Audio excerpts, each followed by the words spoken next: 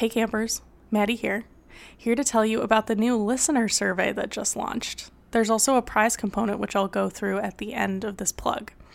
Shay and I launched the listener survey for a variety of reasons, one of which is that we want to give you guys the opportunity to provide anonymous feedback on the show so that we can make it that much better and so that you come back week after week.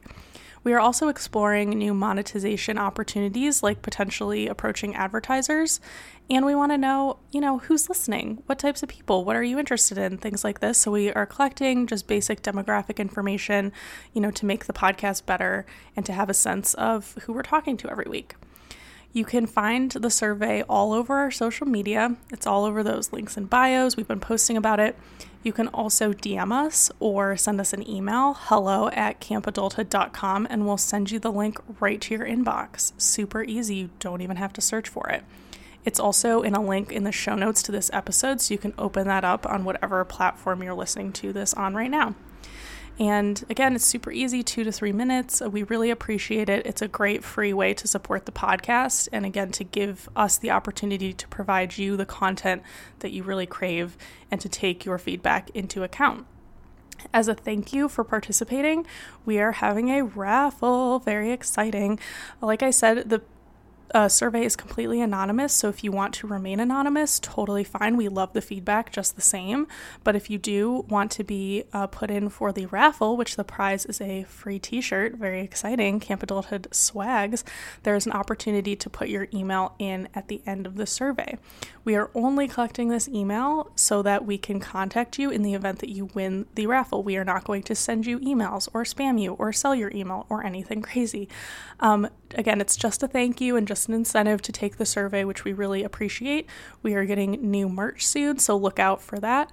And the swag as the prize will be a t-shirt, the new t-shirt, new and improved, new logo and everything. So even if you have our old merch, you definitely want to give yourself the opportunity to potentially win this new t-shirt as well. So again, thank you guys. It really means a lot to Shay and I that you keep coming back, listening week after week. It really means the world, and we appreciate you guys taking the survey. Thanks, campers.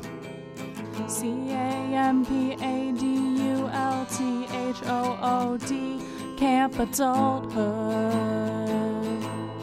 bridging the millennial divide, one conversation at a time, interviewing guests, strangers and friends.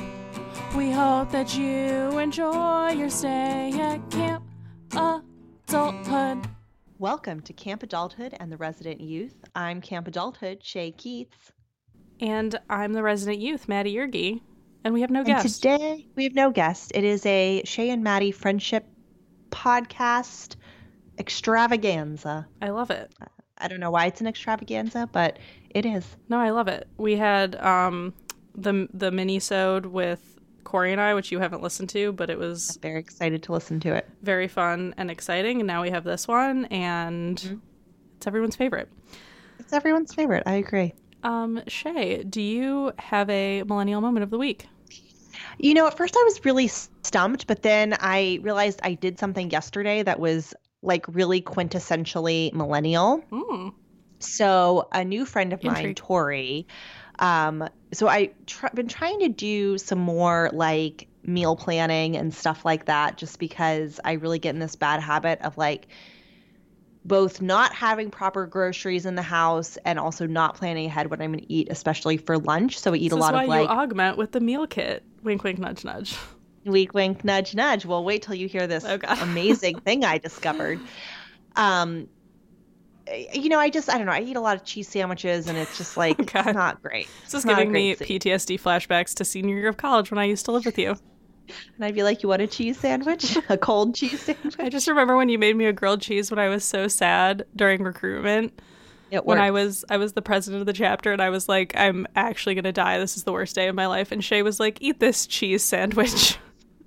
cheese sandwiches do fix most ills unless you Yeah. have them every day. Then they start causing ills. True. So anyways, no more cheese sandwiches for Shay. Yeah. So my new friend, Kappa friend Tori, was telling me about this place called Fit Foods. And basically, I mean, I was like, how freaking smart is they've put together this whole thing that it's like meal planning and meal prep, pre-meal prep for people who don't actually want to do it. And it's based on all this like science and shit, but I don't really care about that, like counting macros or whatever. But basically, they have like breakfast, lunch, dinner, snacks, and they're all like, you know, properly proportioned and healthy and organic and nonsense. And they're like $8 and they give discounts out willy-nilly. So instead of like doing my own meal prep, which I usually do with former guests of the pod and my cousin Kristen, I went there on Sunday. I paid 65 American dollars and I got 10 meals. That sounds awesome. And I was like, it's so awesome. And David and I have been testing them out and they're so delicious. Like they're That's very awesome. tasty, well seasoned, well prepared. And I just felt like not only am I being so millennial that I'm meal planning, I'm being so millennial and lazy that I'm outsourcing it to someone else. So, Yeah. And then I went to Trader Joe's afterwards to buy snacks. Love Trader Joe's. That's great. Yeah. No, I mean the prepared foods and the whole like either you make it yourself or it comes prepackaged sort of meal kit thing is truly very millennial, as I know from staring at this all day.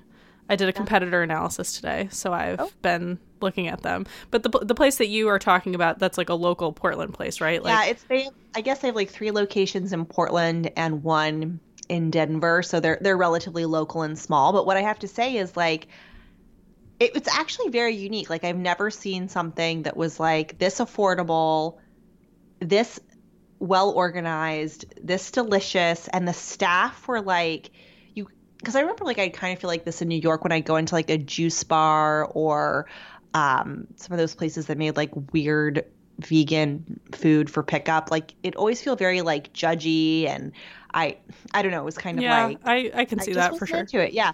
But this people, they were just like so nice. They like come up to you and they're like smiling and they're like, "What are your goals today?" And I was like, "Oh, my goals today are to not eat a cheese sandwich." And they were like, "Wonderful. Let's show you our options." And I was like, "Oh, great." Yeah, well, and then hopefully it takes off. 20% off. I was like, "Yeah." That's so awesome. I was impressed with them as a millennial and as a small business owner myself. So way to go, Fit Foods. Yeah. That's great. My millennial moment is, so I watched SNL, which I do. Okay. This is my thing. Every Sunday I get up around 11 a.m. Yeah. I'm not going to lie. I'm not a morning person. And I usually have Corey fetch me some breakfast. Excellent. And once the breakfast is fetched, around noon, we watch Saturday Night Live from the night before. It's great. It's a great Sunday. Yeah. And this past week, there was this band that was the musical guest, Greta Van Fleet. Have you heard of them? They sound vaguely familiar, but also make me think of foxes, and I don't know why. Fleet Foxes is also a band. Oh, is that a band? Which maybe you're thinking of. It is not Fleet Foxes. It is Greta Van Fleet. I just like foxes. They're cute. No, so I had not heard of them. And the name Greta Van Fleet, you think it's going to be a solo artist that's a woman, right? Like first name Greta. Miss Greta Van Fleet. Yeah. So I was like, okay, don't know anything about it. If you just Google what this band looks like, it's a band full of men that all look like women. And so for the first 5 seconds of the performance, I was like, oh, it's a band of women because they all have very long hair. And the lead singer sounds like the lead singer of Led Zeppelin, who has a very high-pitched voice. So I was like, oh, a nice womanly band. No, it's all dudes. But then, once I found that out in my mind, then I switched into my feelings on sort of like sexually ambiguous men, which is like my type for sure. Like Borns. Yeah, that is your, you know, this is like Maddie hot sauce right if here. You're like tall, gangly, long hair, from the side look like a woman. You wear sparkly blazers, like, gonna be into it. Are these people related? Yes. So it's 3 brothers and then 1 rando.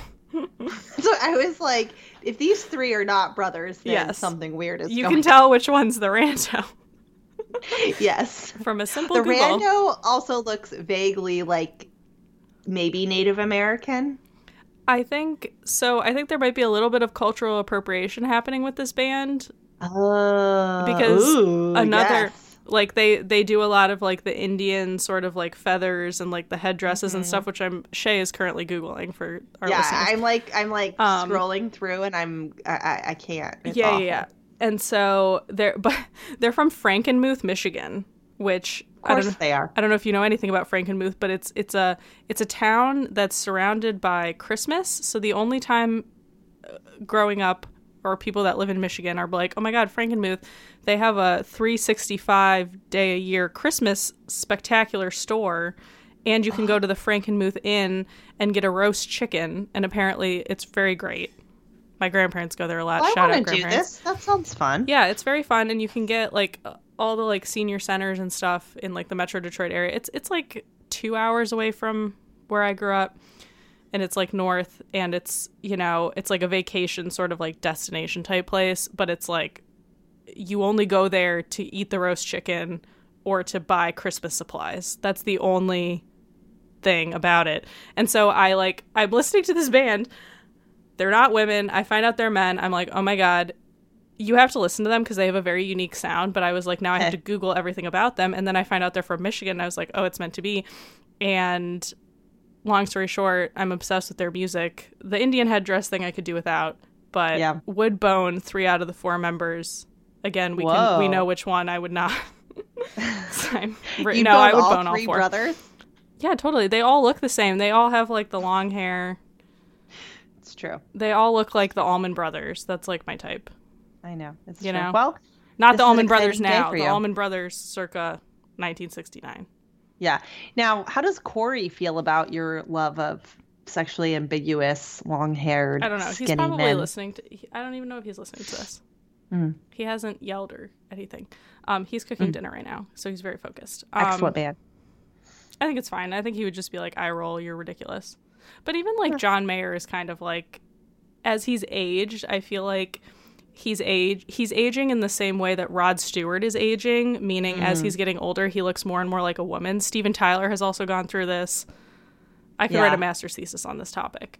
I love it. You should. But like John Mayer now wears like flowy pants and like cardigans, and he wears a lot of jewelry, and like his hair is pretty long. So I'm like, this is it. This is what I'm into. I feel like it's more of like a fantasy. I did give Borens my phone number one time, but he never called me. So I think that was my one attempt. Alas. Now I live firmly in the present with young Corey. That's good. Yeah. That's wonderful. But anyways, Greta Van Fleet would recommend. Their songs are great. They sound like Led Zeppelin if you're into Led Zeppelin. So cool. That's my millennial moment. Do you have a hot topic for us, Shay? Is that a no? No, I have one. Wait. Anything from the news, or I feel like I'm trying to think if I've even. No, I have nothing. I'm coming up blank today. That's fine. Oh wait, I do have one. Okay. David and I saw that movie Vice on Sunday. Yes, Corey and I saw it on Christmas Eve. Oh, how excellent. Yes. Now we can actually talk about it. And first of all, I thought seeing Christian Bale as Dick Cheney was going to be very traumatizing. It was less traumatizing than I thought. Because he's such a good actor, he immerses you in the part. Such a good actor. I mean, he actually made me like the scene where Dick Cheney, like right before he gets his heart transplant and his daughters are like, we should say what Vice is about for people that don't know. It's about Dick Cheney and his life story. Yes. Yeah, and his rise to power, as some may put it. But it was just well done all the way around. I had many emotions. I thought it was very well acted. I learned many things. It was funny. The funniest parts were every time he had a heart attack, honestly. So hysterical. So and sad. I liked the Sam Rockwell as the George W. Bush character. Okay, here's my other question because I meant to Google this when I returned and then I forgot, so I'm going to Google it now. Sam Rockwell. Who is he exactly? He is that guy. Okay, now I know. He was in 3 Billboards Outside Ebbing, Missouri last year. Have not seen it. It's a good movie. Would recommend. Yes. Yeah, no, I liked it. It's definitely not my favorite Adam McKay movie. I thought The Big Short was much better, but for what it was, I did think it was funny. Like, it definitely had light moments, darker moments. I wish they had done, like, I wish they had done more with the other, like, side characters. Like, they focused a lot on, like the daughters. Yeah, especially the daughters, because now Liz Cheney is following in her father's footsteps, and she's a representative from Wyoming. So, like, who knows? I thought that was the most interesting part about his life, that, like, I knew he had a gay daughter, but I didn't know, like, to the extent, like, what their relationship was, and obviously it's, like, a dramatized movie, so, like, who knows? But, like, that whole thing I thought was interesting. But I wish they had focused on the other side characters besides Donald Rumsfeld and George W. Bush. Like, I agree. There was a lot of other, like, Condoleezza Rice was in the mix. Like, there was a lot of, like, Colin Powell. Yeah, like, they were kind of reduced to, like, very small bit parts, and I wish I wish it had been more of, like, an ensemble piece as opposed to just Christian Bale in a fat suit. Was he in a fat suit though? I think he actually gained that weight. I think he did too, actually. But I think he had some prosthetics in his face just to get, because, like, some people when they gain weight, you know, like, not everyone gains weight in the same area. So I think they had some like to make padding. It look like him. Yeah. Yeah, because in his Golden Globe acceptance speech, I think he thanked the like makeup artists and stuff that kind of like put the finishing touches. But he did gain 40 pounds for sure. He's gonna die any day now. Oh, for sure. Like, so unhealthy. Also, every time Christian Bale is at an award show, I forget that he's British. He opens his mouth and I'm like, whoa. Oh, yeah, that's right. Because he's made his whole career in American movies. Like, when was the last time Christian Bale was in a movie where he had his real voice? Like, I can't even think of one. Yeah. So crazy. No. But yeah, it was very good. Interesting. Yeah. So, yeah, I'm going to be sad when he just, like, drops dead because of all of the... I mean, he's only 44. I know, and his wife is so cute, and she's like a normie. She's not like an actress or anything. I love that when It gives hope to the rest of us. At least I hope so. I just see this interesting article in the Daily Mail. Oh, love the Daily Mail. Where Christian Bale, I know, it's so trashy and yet so actually good. Christian Bale, 44, says his mortality is staring him in the face after Vice's stars extreme yo-yo dieting for film roles. Yeah, sorry, you can't eat pasta for 100 meals in a row and expect to live to be 100. Like, that's not what happens. Oh. He says it's over. It's not fair to his wife. Yeah, because she has to have sex with your fat Dick Cheney body. That's true. That's not fair. Yeah. Exactly. And then he says he also revealed he felt like I think twat when so they British. have it like bleeped out when Gary Oldman told him he hadn't gained any weight to play Winston Churchill in biopic The Darkest Hour, which won him the best Oscar for Best Actor last year. But then he realized that this is such an interesting article. Oh, we'll post it. Send it to me. I will. We'll let I'll send the it to you. Do it right now. All right. That's a great hot topic. Yeah, thank you. I always pull it out at the last minute. I love it. Mine is an article from BuzzFeed, and Excellent. it's entitled. I don't have it pulled up, but I read it a few days ago. It's about Lindsay Lohan, who a millennial icon, truly a millennial something. But it's called something like "What Happened to Lindsay Lohan," and it touches on some millennial themes, because I think the interesting thing about Lindsay Lohan is that she's 31, so she's kind of more on the ancient millennial side. Yeah. But her fan base who grew up with her are people that are like my age, or maybe a little bit older. Like Mean Girls came out in 2003, so like people her age and younger probably really resonated with that movie, and some of her other movies like Freaky Friday and stuff like that. And she obviously like had a bunch of breakdowns And so the article kind of like goes through like her whole sort of like arc to fame and then talks about what she's doing now. She's kind of trying like the Lisa Vanderpump thing where she like owns a bar, like a club in Mykonos, Greece. How nice. She has a new show, which I haven't watched, on MTV called Lindsay Lohan's Beach Club, where it kind of goes through like the people in the club, and this is her like way to get back in the good graces. But she is insane. If you Google what she's been doing recently, like she tried to kidnap a child, did happen. What? She sometimes talks with a British accent, a la Madonna. Like she's definitely gone the full like, I'm just gonna not do the American thing anymore, and I'm just gonna go to Europe and try to be like an international woman of leisure, which I appreciate. But the article kind of broke down like why her film career resonated so much with millennial women and why she is poised for a comeback, because she was such a wholesome person back in the day, in the early aughts, let's say. And people kind of hold those memories dear and are hoping that she will kind of rise to the occasion. Nostalgia. Yeah. So the problem with poor Lindsay Lohan is that she has ruined her face. I know, and she has red hair and she has a lot of freckles, so like her skin, like she's been trying to combat the wrinkles because like, you know, people with pale skin and redheads in particular wrinkle faster than most people, and she has a lot of plastic surgery. But yeah, it's just unfortunate. Yeah. She was so cute. Excellent. I know, she was so cute. So cute. Such good topics. Shall we move into our questions? I have them up here. Yes, we should. Our practice tent. Yes, here we go. The practice tent. So for our new listeners, you were going to say something. Should we announce to our listeners and to Maddie that I think we should have a contest? No, I texted you about this. To name the interview portion when we do have guests. So we're having a contest. The winner will win something, most likely Camp Adulthood swag. Many swags. Maybe a gift card to a fine establishment like the Starbucks. Or Panera Bread. Maybe you can choose. You need to suggest a camping-themed activity that we can call our interview portions with guests. For example, we have our millennial moments, which also don't have a term. So if you could think of one for that, you get a big prize. Yeah. We have our campfire, which is our hot topics, our practice tent, which is when Maddie and I interview each other.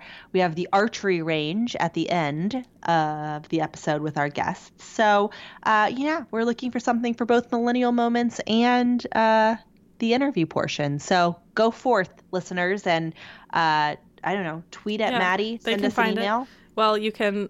We should probably say our social media at the beginning. We never do that.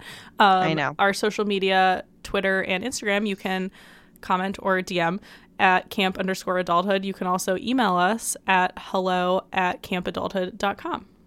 Excellent. Yay. Excellent. All right. Moving on. Okay.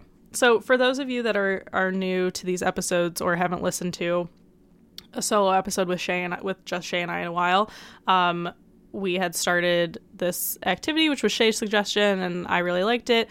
We did a different set of questions that we have since finished. You can go back and listen to that, but we just thought to kind of, for our listeners to get to know us and to learn what the millennial psyche is all about, and to give you guys some interesting questions that you can talk to your own peeps in your life about.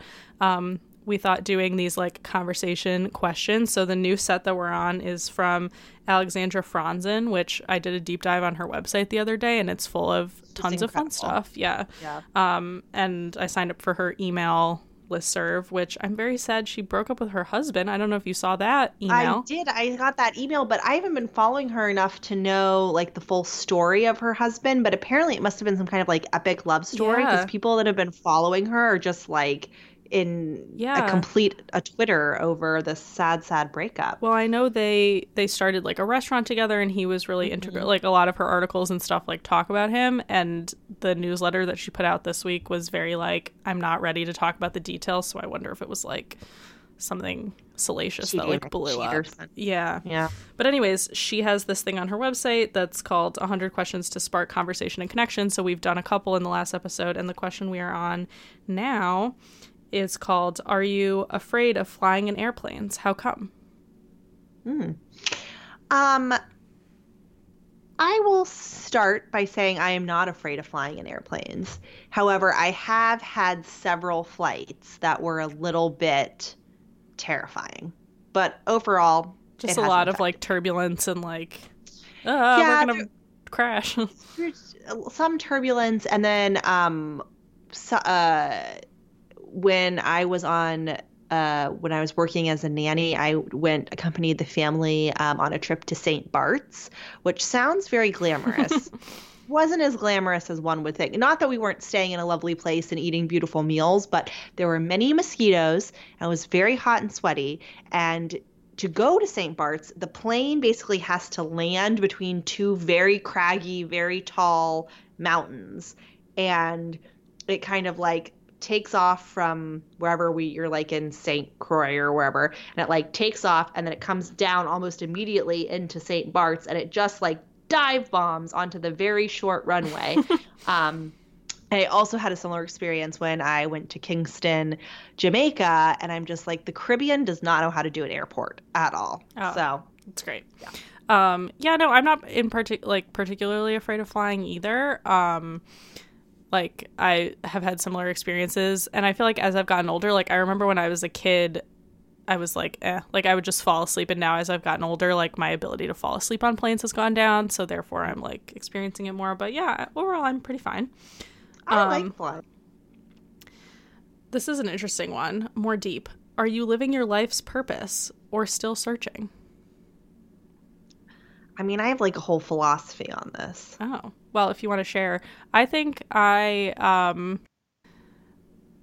know. I feel like I'm not currently. I'll say that. Oh, really?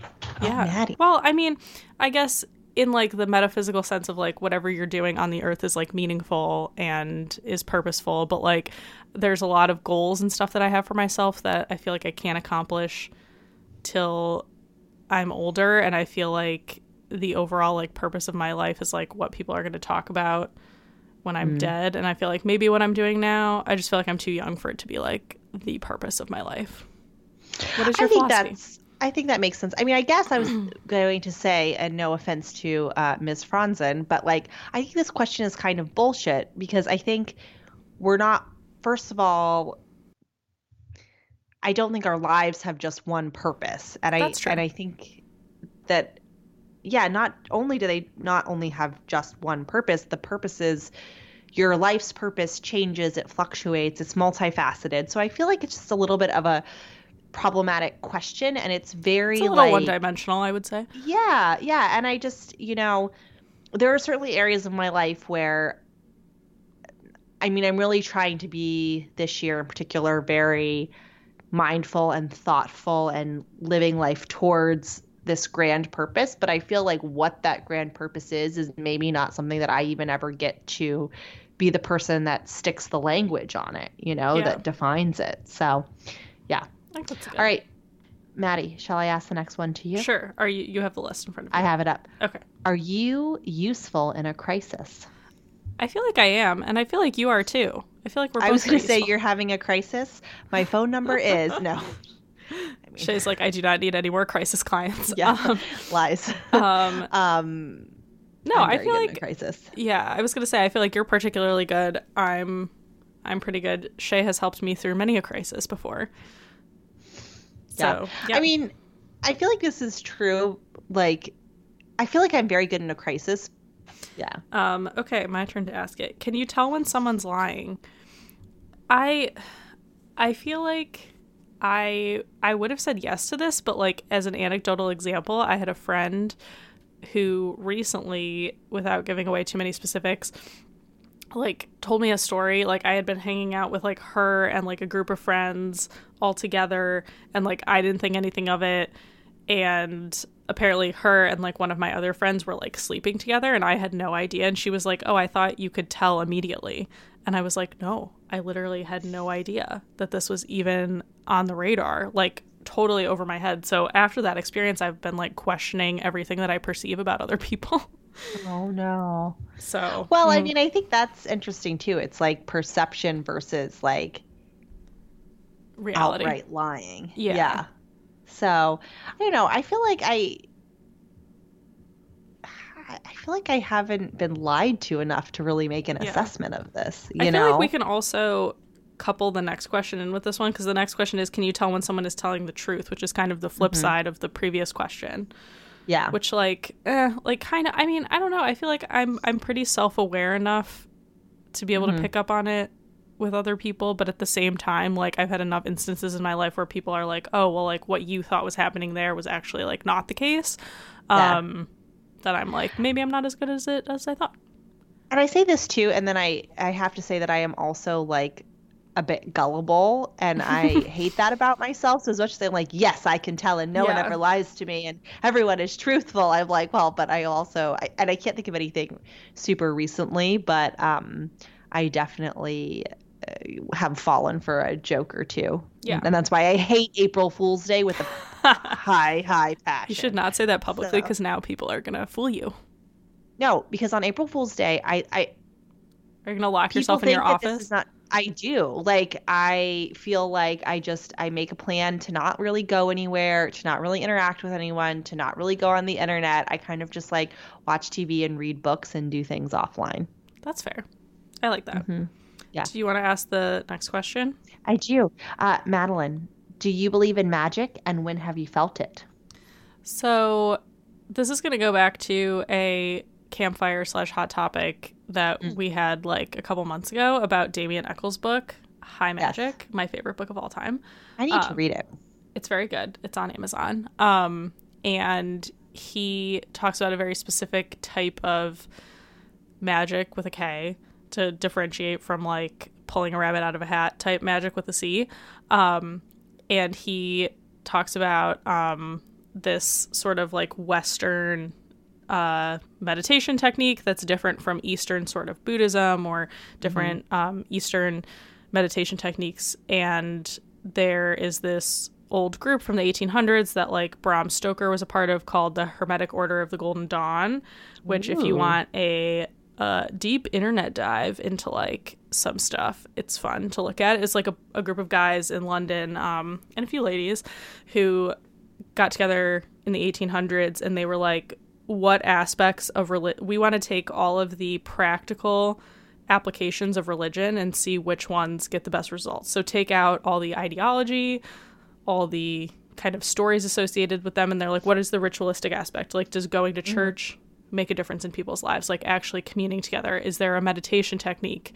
And they did all this stuff, and they came up with, they were like, this is the best technique for achieving sort of happiness and fulfillment and being able to change the world around you. And they called it high magic, because if you do it, and this is where it gets a little woo-woo, they're like, if you do it, then it gets a little bit into like what The Secret is trying to tell, where they're like, if you do it enough, you can like change the energy around yourself, and therefore you can like change your life.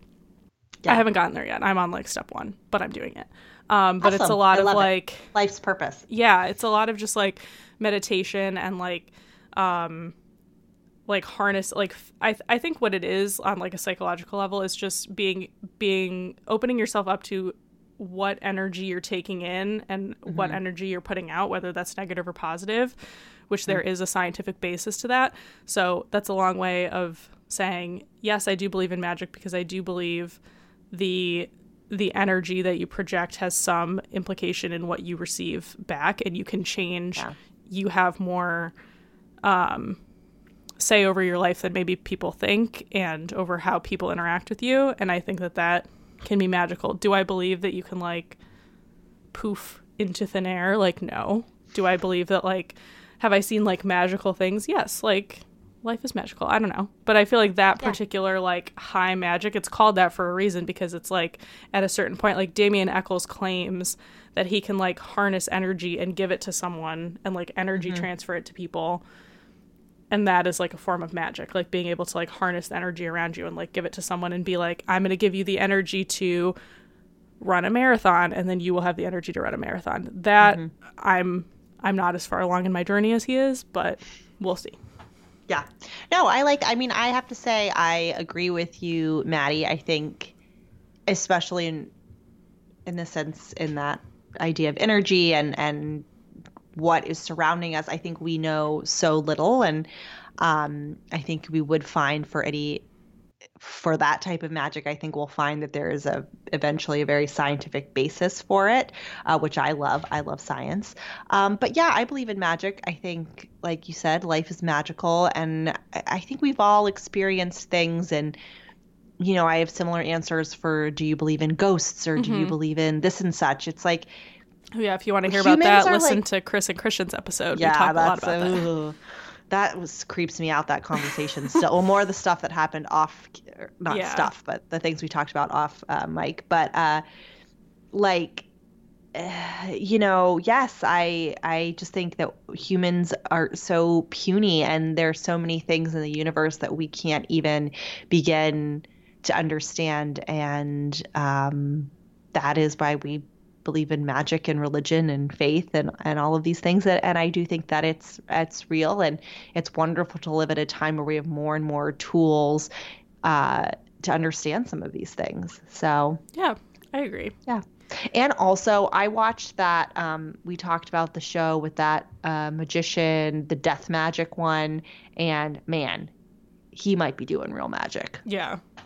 There's some stuff. And it's also like Damien Eccles has like a compelling story where like he claims, and I would recommend if you're going to read High Magic, you should read his 2 other books first, because he doesn't, like, I think you can't understand the magic aspect of his life before you understand what he was doing in prison and his relationship with his wife. So it's a lot.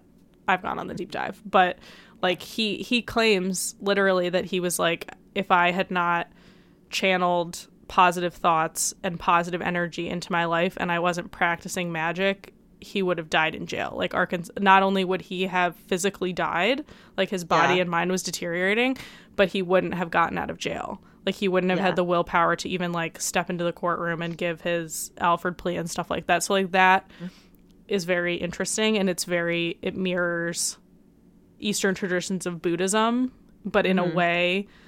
And he talks about it in the book. This is the last thing I'll say about it because it's probably boring for a lot of people. But he talks about like he was ordained in the Renzai tradition of Buddhism, Eastern Buddhism, and that was like his wedding ceremony when he was in prison was a Buddhist ceremony, and he always felt like there was something missing, and he was like, I'm meditating 8 hours a day, which like to me is like unfathomable, but that's what he was doing in prison. And he was like, I was meditating 8 hours a day, but I wasn't seeing the results. Like I would talk to my Buddhist teacher and they would be like, these are the things that I'm feeling after practicing for this long, as long as you have. And he was like, I just wasn't feeling it. And he was like, I needed a tradition that was made, for lack of a better word, by white men that knew kind of the place that I was coming from. Like I'm not from the places that Buddhism was made, and I don't have that cultural sort of leaning. He's like, my religious upbringing was Christian, so like High Magic has a lot of invoking of like angels and things like that. It's based in sort of a more Western worldview. And he was like, that resonated a lot more with me, but the actual sort of practicing of the meditation and of the energy work is not that much different from Buddhism or from other Eastern meditation practices. So I find it fascinating. Personally. I agree. All right. How many more should we do?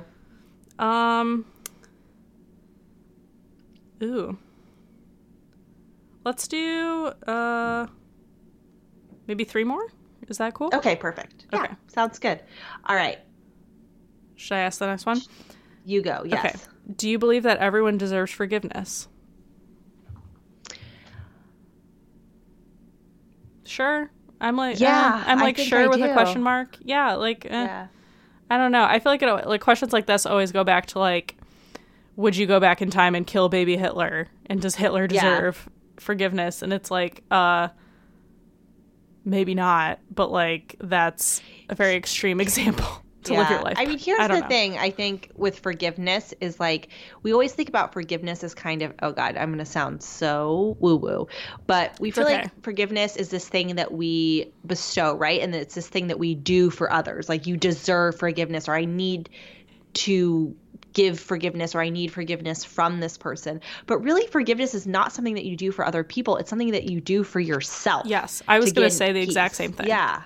Yeah, Maddie, this is why we're best friends. I know. Yeah. This is why every one of these episodes, I'm sure people turn it off and they're like, wow, these girls. So annoying. So full of themselves. No, I'm just kidding. But yeah, so I mean, it doesn't matter if they deserve it or not, really. Yeah, no, it's totally true. It's like, as soon as I said this question, I had the same thought. Like, it's like, when have you ever in your life, like, someone came to you and was like, I forgive you for something you did that it actually, like, impacted your life? Like, I can't think of any time, but like, there's been a lot of times that I can think back to where like I had to consciously be like, I forgive this person. I'm gonna like just let whatever animosity I have with them be. Yeah.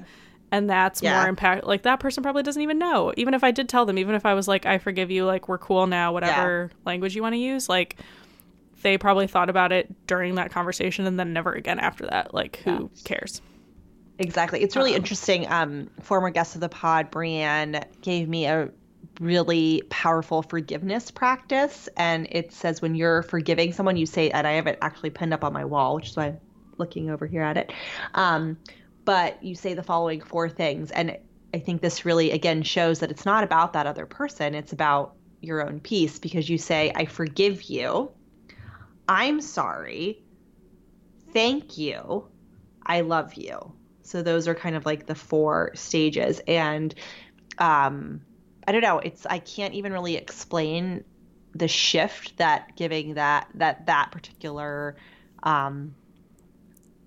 method of practicing forgiveness gave me, but I recommend everyone try it. I think Brienne, I mean, we can sing her praises now that she's not, I mean, we sang her praises on her episode, but I haven't worked with her as one-on-one or like intensely as you have, but I'm on her, she sends like a daily email that's like words of encouragement, and her podcast is really great. So those are like 2 free ways that people can engage with her, but it seems like all of the work that she does, like the one-on-one coaching, I just think that she's like very inspiring and has a lot of good things to say. And I hope she writes her book soon, so I think she'll be. And I also got a little insight into a few other projects she's doing. So everybody watch out. It's going to be great. So excited. I'll tell you later, Maddie. Amazing. So, awesome. Okay, 2 more. Me? Do you believe that oh, sorry, you go. Oh, sorry. Do you believe that people deserve to be happy? Yes, sure. Yeah, I agree. Here's my one caveat, though. I think people deserve to be happy, but a lot of people choose to be miserable. And in order to be happiness is something that you have to work for a little bit. You can't just like, if you go through life and nothing ever happens to you that upsets your happiness, then like you're not living in the real world. You're clearly deranged. Yeah. Like happiness is something like, I love that every day I wake up and I have like a choice I make, right? I can be happy or I can be miserable. And it is a lot easier to choose to be miserable. It is so easy to do that. And, so happiness is a choice, and happiness is a form of work, and it's beautiful in that. So, yeah, I agree. I think like my one caveat with this question is like the word deserve. Like, do people deserve to be happy? It's like there's almost a sense of entitlement to that. It's like, are people entitled to be happy? No, because I think going back to what you said, like it takes work. Like no one wakes up and does nothing. Like if you were just born in the wilderness and someone just left you there, like your life is going to be miserable. You would have to work to make it happy. And I think, there's a lot of social psychologists and people like that have made their life's work like thinking about like what is the meaning of happiness, and there's a lot of correlation. Like I've been reading this book, Sapiens. Have you heard of this one? I have heard of it, yes. It's very good. I would highly recommend. And I really want to read the follow-up, Homo Deus or Homo Deus or however you say it. But I'm on like the last chapter, but what? Just when you said Homo Deus, well, because I was like, maybe it's like Homo Part 2. I haven't read that one. I've just seen the cover. It's Homo Deus. I think it is too. You're just very adorable. Thank you. Sorry. I'll be here all week. Okay. But I'm on the last chapter, but basically Sapiens, it goes through kind of a psychological and biological and cultural evolution of humanity from the beginning to like the modern day. And then he has the follow-up book that is supposed to, I haven't read it yet, but it's supposed to be like how humanity goes forward and what a world would look like if there was more than one Homo species on the planet, which I'm very interested in. But he talks a lot about like when he talks about religion and the rise of religion, he's like, it all goes back to the pursuit of happiness and the pursuit of fulfillment, and those two things are intrinsically linked, and it has to be a struggle for it to be worthwhile. Like, I'm very much simplifying the argument, but I've seen it time and time again in a lot of like self-help books and social psychologists. And I feel like he, I can't remember the guy's last name. He's an Israeli author that wrote Sapiens, but I thought he kind of succinctly, in a very like digestible book, talked about like, this is the scientific biological reason why happiness is important. This is the cultural, socio-political, religious aspect and why they come together. And there's a reason why your brain does not just like wake up happy and just like floods with dopamine and you're just like happy forever. Yeah. Because that would be the ideal, right? Like, if humans evolved such that we could just be happy all the time and fulfilled and we would not have this existential angst, think about how much work you could do. But there's a reason why it can't be like that. And some people choose to think that that's the aspect that we don't know, that's like God talking or whatever. Some people are like, well, it's because if you were just happy all the time, like if you were just sipping margaritas on the beach, like, would you really be that productive? Human progress would come to a halt. So like there is an evolutionary component to it. It's very interesting. But yeah, I don't think that everyone deserves to be happy, but I think it's something to work towards. And if you you want it to be part of your life, then like, yes, you deserve it. Like, no one should be like squashed down and like miserable. Agreed. You know. Agreed. Excellent. All right. The last one for today, but not last in the practice tent, is: do you ever hunt for answers or omens in dreams? Honestly, no, because I never remember my dreams enough to like think about them the next day. I don't either. I think that's kind of where madness lies. In the dreams. Yeah. I mean, I think here's what I do with my dreams, though. If I find that like something's coming up for me a lot, it generally means that that's something that I need to spend some time meditating on or thinking about in my day-to-day life. So if I notice that I've like, I don't know, dreamed about, I don't know, let's say I've dreamed about the podcast for 3 nights in a row. That probably means that I need to spend some more time with the podcast, you know? So I try and like look at it like that, but like in an individual dream, it's just your brain kind of like processing nonsense. And the amount of dreams I have that are about me trying to like get to the airport on time or get to an appointment on time are just obscene, which is so funny because I'm not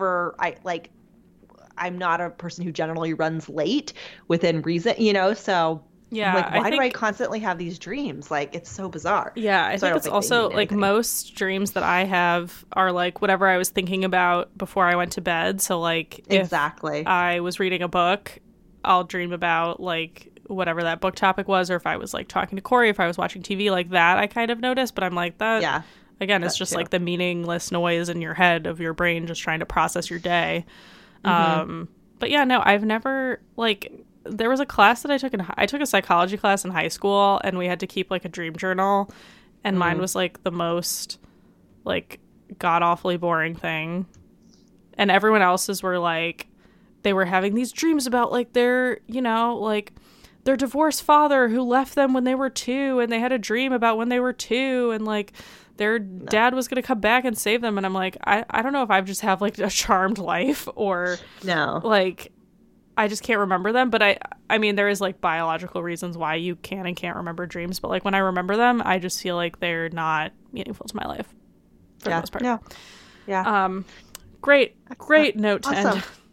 Amazing. Great episode. Campers, have a wonderful week. We'll be here next Saturday. Yes, we'll be back.